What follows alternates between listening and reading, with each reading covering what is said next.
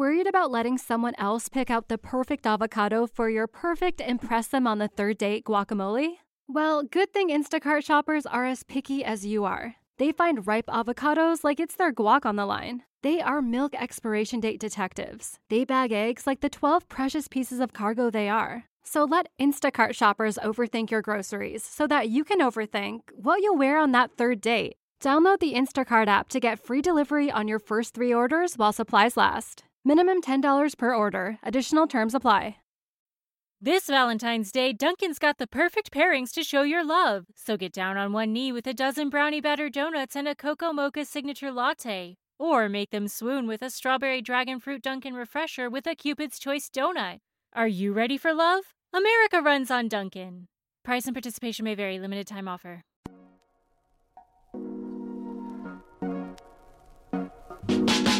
Welcome to the Kottke Ride Home for Thursday, November 5th, 2020. I'm Jackson Bird. Remember, the 5th of November. Here are some thoughts on the complicated legacy of the gunpowder plot. Why Nebraska's electoral votes are so weird, and the man responsible for keeping them weird. And inspired by the Korean practice of nunchi, some tips on being a better communicator in virtual spaces. Here are some of the cool things from the news today. Today is the 5th of November, Guy Fawkes Day, as it's known in the United Kingdom, or sometimes Bonfire Night. And those celebrations will be canceled or tamped down this year, as today marked the return of lockdown in the United Kingdom. Typically, it's a festive night of fireworks, bonfires, and general celebration, originally rooted in commemorating the day that the gunpowder plot was thwarted. A quick refresher.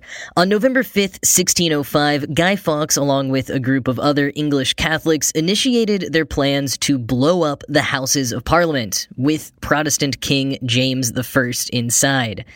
The plan fell apart when one of the conspirators sent an anonymous letter to a Catholic member of Parliament warning him to stay away for his own safety. That member of Parliament reported the letter, and it all dissolved from there. Guy Fawkes, who masqueraded as a servant to plant the gunpowder, was caught, tortured until he revealed the names of his co-conspirators, and eventually executed. The first Guy Fawkes Day was held the following year by official edict and included effigies, both large and small, of Guy Fawkes. Some celebrations continue this tradition or sub in Fawkes for current political leaders. Originally, in the years immediately following the gunpowder plot, Guy Fawkes was recognized as a total villain. His name, Guy, before it came to mean just a regular man, came to be used as a word for someone particularly grotesque, as Fawkes himself did have quite particular facial features, ones that would eventually inspire the mask used in the movie V for Vendetta. And, of course, going on from there to become a symbol of anti-establishment protests. And that is one of the fascinating parts of this almost revisionist history of Guy Fawkes, which Yasmin Serhan elaborated on in a great piece in The Atlantic last year, how Guy Fawkes went from an extremist villain to a populist hero, largely thanks to V for Vendetta, which kind of rebranded him as an anti-fascist. And in the films, more so than in the comics, he's a bit of a relatable, almost romantic character. And while the character V is painted as saving a crumbling Britain from an authoritarian government, Fawkes was acting just for the radical few. Catholics were persecuted in England at the time, but as Alistair Bellany, a professor of history at Rutgers University, told The Atlantic, quote, "He may have wanted religious freedom, but it's unlikely that if he was in a position of power, he would have extended that freedom to his religious enemies. He wanted a Catholic kingdom." End quote. And yet, the sentiments of V in the film adaptation were strong enough for the mask to become a symbol unto itself, one of many meanings, but most arguably far removed from the original sentiments of Guy Fawkes and the gunpowder plot. Quoting The Atlantic, The mask soon emerged in anti-government demonstrations worldwide, from the 2011 Occupy Wall Street movement to protests in Bahrain, Thailand, and Saudi Arabia. The mask also became the symbol of the hacktivist group Anonymous. James Sharp, the author of Remember, Remember, A Cultural History of Guy Fawkes Day, told me that even the Guy Fawkes Inn, a York pub located across the street from where its namesake was baptized, swapped its original portrait of Fawkes for one of the iconic mask. The modern perception, the mask, and so on, is a complete reconfiguration of Fawkes, Sharp said. End quote. David Lloyd, who designed the mask for the film, called it, quote, an all-purpose badge of protest and rebellion, end quote. But meanwhile, Nick Holland, author of The Real Guy Fawkes, said, quote, people will hold him up as a symbol of whatever they want to believe in, but we're getting further and further away from the man that he was. End quote. And as Saran wrote in The Atlantic, quote, how we remember Fawkes both as a person and a symbol presents a case study for how the meaning of historical events can be bent to serve the religious, political, and cultural needs of the present. But it also presents a fundamental question about how much is too much historical alteration. By turning people into symbols, do we run the risk of changing them into someone they weren't? End quote. It's something to think about, not least of which because Guy Fawkes wasn't even the only person involved. A man named Robert Catesby is the one who came up with the whole idea for the gunpowder plot. But people don't burn effigies of him.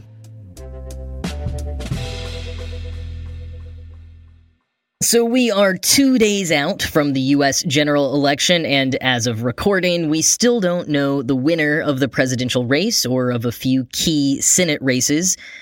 Much of the world has their eyes peeled on places like Nevada, Pennsylvania, Georgia, and generally just the weirdo math of U.S. electoral points. If you're not from the U.S., the way we award points to the presidential candidates probably looks like a steaming hot mess. I mean, even if you're from the U.S., it still looks like a mess, but at least it's one that we were most likely taught in school and refresh our minds on every couple of years. The gist is that each state gets the same number of electoral votes as they do Congress people, which varies state to state and is based roughly on the population as determined by the most recent census. So, for example, California gets 55 electoral votes, while a much less densely populated state like Wyoming gets 3. The way the electoral votes are cast depends on how many popular votes are received across the state, with most states doing a winner-take-all approach. But there are 2 U.S. states that have a split electoral system, meaning they actually cast their votes based on congressional district and not as a state overall. So they give 2 votes to the popular winner overall, and then 1 to each congressional district determined by the winner of that district. That's why, if you look closely, Vice President Biden currently has 3 electoral votes in Maine, but President Trump also has 1. And in Nebraska, President Trump currently has 4 electoral votes, but Vice President Biden additionally has 1. And part of the reason this oddity still exists in Nebraska is thanks to a man named Ernie Chambers. Having just recently retired, Ernie Chambers is the longest-serving state senator in Nebraskan history, having served from 1971 to 2009, and again from 2013 to his retirement this year. For much of his time in office, he was the only black state senator in Nebraska, in fact, the only non-white state senator, and for a period of time, he was also the only openly atheist legislator in any state in the U.S. According to a great Twitter thread by Dr. Andrew R. Schrock yesterday, Nebraska implemented their split electoral system in 1992, but have long since been trying to get rid of it. And they got close in 2016, but Senator Chambers filibustered to keep it in place. Split electoral systems make a big difference in solidly red or blue states that do have some districts that swing in the opposite, like New York, which is solidly blue thanks to New York City, but has huge swaths of red districts upstate. New York does not have a split electoral vote system, but it could make a difference if it did. Nebraska, meanwhile, is a pretty solidly red state, but its second congressional district, where Omaha is located, tends to swing blue, although not always. And during his filibuster, Chambers argued that keeping their congressional district version of electoral votes was a more democratic way of doing things, saying, quote, It means that now when people start organizing at the neighborhood level, it matters because we can get one of those votes, end quote. He and others argue that this method motivates more people to vote because they can more readily see the tangible effects of their vote making a difference. Either way, it's one of the strange little ripples in the complicated landscape of U.S. electoral politics.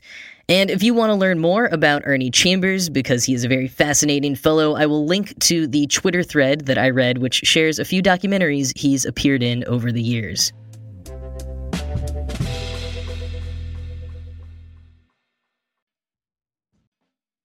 You'd think that several months into conducting so much of our lives via video conference, we'd all finally be a little less awkward. And yet, speaking for myself, nothing's really changed. I mean, if anything, myself and others I know are increasingly more awkward, both in person and on video calls.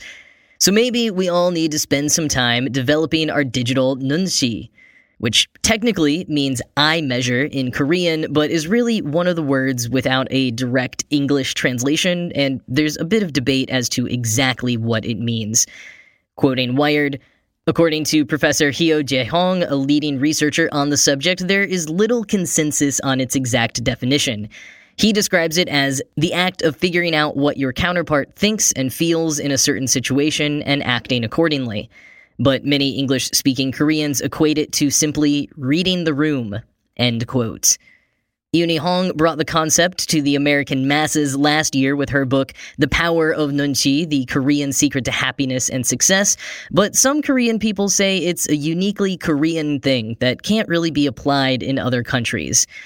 And maybe those of us who aren't Korean can't exactly get it, but Hana Yoon did propose a few ways that we can apply some concepts from nunchi, which refers primarily to physical interactions, to our new digital spaces to help us all become a little less awkward.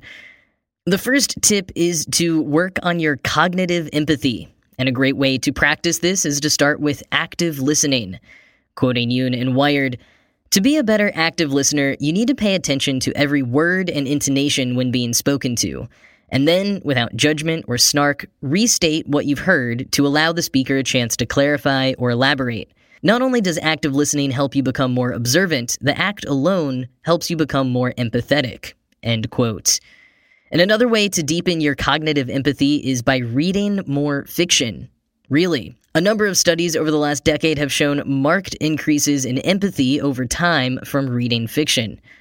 And you also want to pay attention to how others are listening or not, and pay attention to more nonverbal cues. If you're on a video call, watch the kinds of facial expressions people are making or what their posture is like. Listen to the tone of their voice. And if you're text chatting, notice if people have stopped replying, what emojis they may use, or any subtext that you can glean from their words and how they write them. Though one challenge to be aware of is that you need a little context on a person's background to get a handle on how they communicate textually. Age and even geographic or cultural background come into play. Quoting again, in Deborah Tannen's book Conversational Style, for example, she talks about how New Yorkers tend to demonstrate high involvement, meaning you show you're a good person by becoming more involved in a conversation, whereas Californians, Midwesterners, and New Englanders are more inclined to be high considerate, showing you're a good person by not imposing, end quote. But once you get their style, look for indications that they're breaking with their style or pattern, because that can indicate that they're upset in some way. And despite the challenges of bandwidth in video calls, it's worth learning more about how to identify micro-expressions, which are small, short facial expressions that can indicate someone's emotion, like a slight raise of the upper lip when someone is angry, or the upper eyelid raising in surprise. David Matsumoto is a master of micro-expression and the director of a company called Humantel, which has a whole guide to pandemic-era communication on its blog, including facial expressions on video calls and also behind masks. One tip is to just get used to the lag and lack of eye contact on conference calls. Try not to read too much into it, either as indicators of discomfort or rudeness from the other person. Overall, the whole thing is just about being aware. Reading the room, essentially, even when it's a virtual one. The more you understand how others communicate, the better a communicator you will be yourself. And maybe we'll even all emerge from this period of time better communicators than before, instead of even more socially awkward, as is kind of looking to be the case.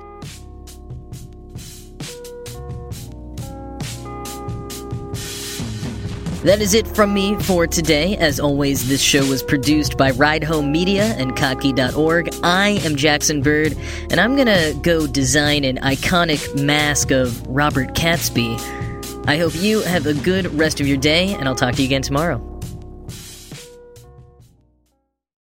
Life's better with an auto policy from American Family Insurance. No matter what dreams you're driving towards.